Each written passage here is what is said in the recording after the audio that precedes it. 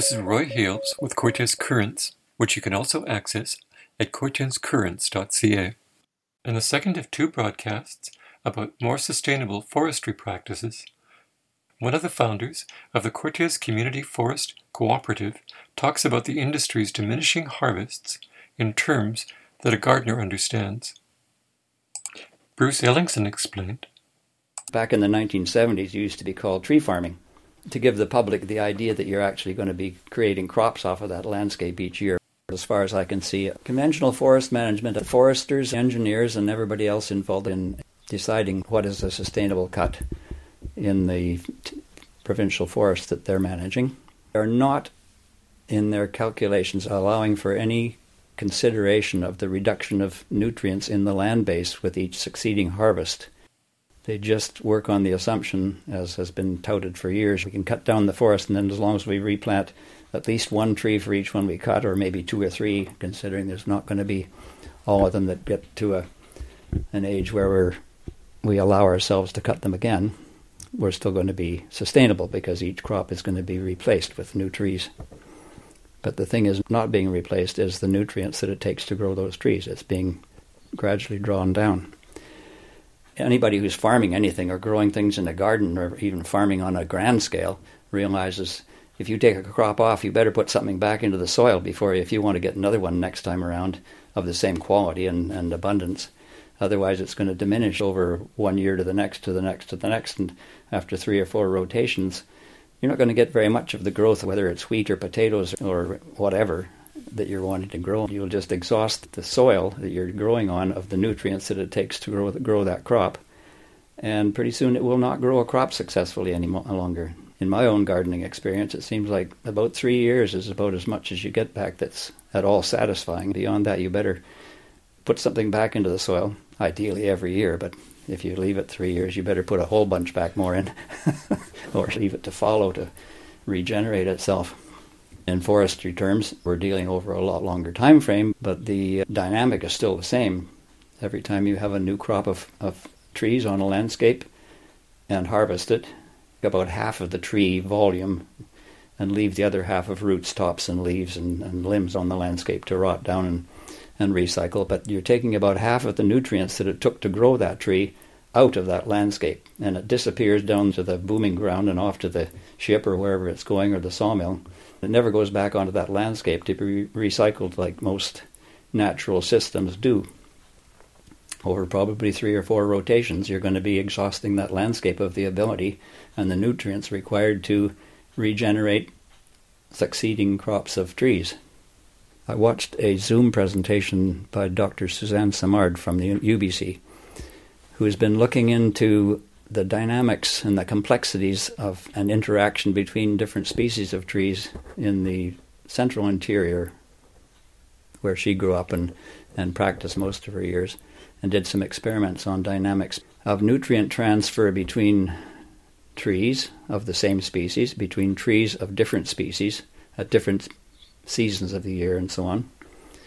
And it was a sort of a reaction, I understand, to her discomfort with the prevalent attitude in the ministry that when a forest was cut and then being replanted, you had to eliminate all what they considered to be competition for the new trees that were being planted so that they could, the thought was, get exclusive access to the nutrients and grow the best. She felt that there was some probable benefit to the relationship between deciduous trees, aspen mainly in the interior, I understand, and the conifers, the pines and spruce that were being replanted.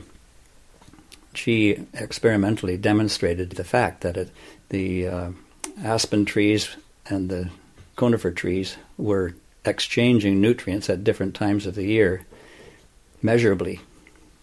She set up experiments to demonstrate that in the spring, before the aspen leaf out and the photosynthesis is going on in the conifer trees that still have their needles throughout the winter, that there's actually nutrients flowing from the conifers into the aspen trees. Once the aspen trees leaf out in the spring and in the summer when they're fully leafed out and they have their photosynthetic activity at a full bore, then they're transferring nutrients over to the conifers. Then in the autumn, when the aspen lose their leaves, the transfer goes back from the conifers back into the aspen trees. So it's a symbiotic, mutually beneficial relationship. And the fact that the prevailing attitude of getting rid of these competitors, these deciduous trees, was for the best of the growth of the forest, she demonstrated to not be the case. But she found a lot of resistance both within the bureaucracy of MOF and within the timber industry itself to changing their minds or opening up to the evidence that she was able to demonstrate from her experiments. The other thing in this Zoom presentation she made through the Tidemark Theatre last fall was the evident diminishment of the organic layer on the landscape from each succeeding harvest. One or two or three of the slides that she showed in an area where she had been familiar with and had a photograph from about 30 years ago, she showed the level of, or the layer of organic matter on the topsoil of this cut bank next to a stream or something that washed it out and made it clearly evident as to what the layers of the soil was like. There was about 8 to 12 inches of dark organic matter on that soil at that time 30 years ago. When she went back there just last year, I think it was, and had a subsequent slide to show on her presentation, it was down to about half of that. So each time you take something off, you're reducing the nutrients that it took to grow that crop by about 50% of what it took to grow them. And unless you replace that, or unless you allow the system to regenerate to the point where it can start replacing those nutrients in it through its own activities of the different organisms that are there between the mycorrhizal fungi and the epiphytes and so on, and the accumulation of organic matter from the trees, needles and things like that falling down and accumulating and rotting down. But that takes time. That takes a lot more time than is allowed with the conventional approach to the rotation harvesting period. It really only gets going. Dr. Jerry Franklin had been in many conversations over decades with Herb Hammond, had done some studies in eastern Washington state about the role that epiphytes, the fungi and the mosses and other things like that grow on and in a forest and on trees and so on, and the input that they generated. Those epiphytes are capable of taking nitrogen straight out of the atmosphere into their tissues, and as they go through their relatively short lifetime and die and fall to the forest floor, then those, especially nitrogen, which is one of the most important nutrients for green growth on the earth, it becomes available to the trees in the forest. The conclusion he came to was that the epiphytes are introducing about the same amount of nitrogen into the forest landscape as a farmer would put on his fields to grow a crop of wheat or something like that. And that's all free, of course, when they're allowed to get to that. But when you have a clear cut and the trees that you replant with or naturally regenerate start growing, it takes somewhere around 50 to 80 years for them to really start showing up as regenerating a few of the 400 or more varieties of epiphytes that exist in an old-growth forest. It takes maybe up to 250 years or so before the full range of those species of epiphytes reestablish themselves and start pumping that nitrogen back into the system. If you have a rotation age of 50 to 80 and you cut the trees down at that age, that free nutrient reintroduction into the system never happens naturally. As humans, we can't afford to fertilize our grand forest landscape in BC. We'd bankrupt ourselves real fast. Talk about a negative input to the provincial economy, boy. Anyway, well, those are the reasons why I long ago come to the conclusion that what we're doing in the province is not sustainable. Do you think we're there now?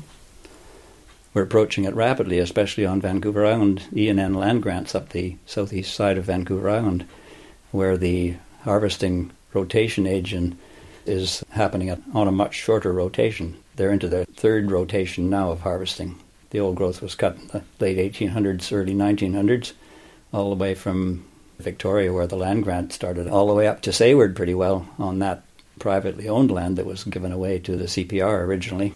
And on the Crown Forest land in the rest of BC, when I was a young fellow, the assumed harvesting cycle was around 80 to 120 years.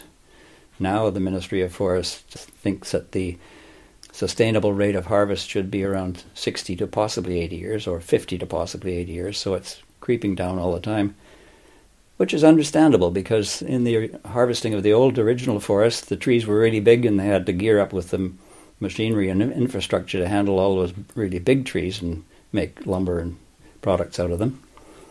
We exhausted the availability of those big trees around the 50s or 60s. Then the small wood harvesting and processing facilities moved onto the coast of BC, as well as the interior first, where the timber was smaller to begin with. But on the coast, they came here around the 1970s or so, with chip and saw mills and bandsaw mills over a decade or so. They can very efficiently handle small wood and make money out of it in large volumes, and not have to put in the larger infrastructure because, well, it's not even considered to be viable to put in the larger infrastructure to handle big trees because they're just hardly ever around there anymore or available.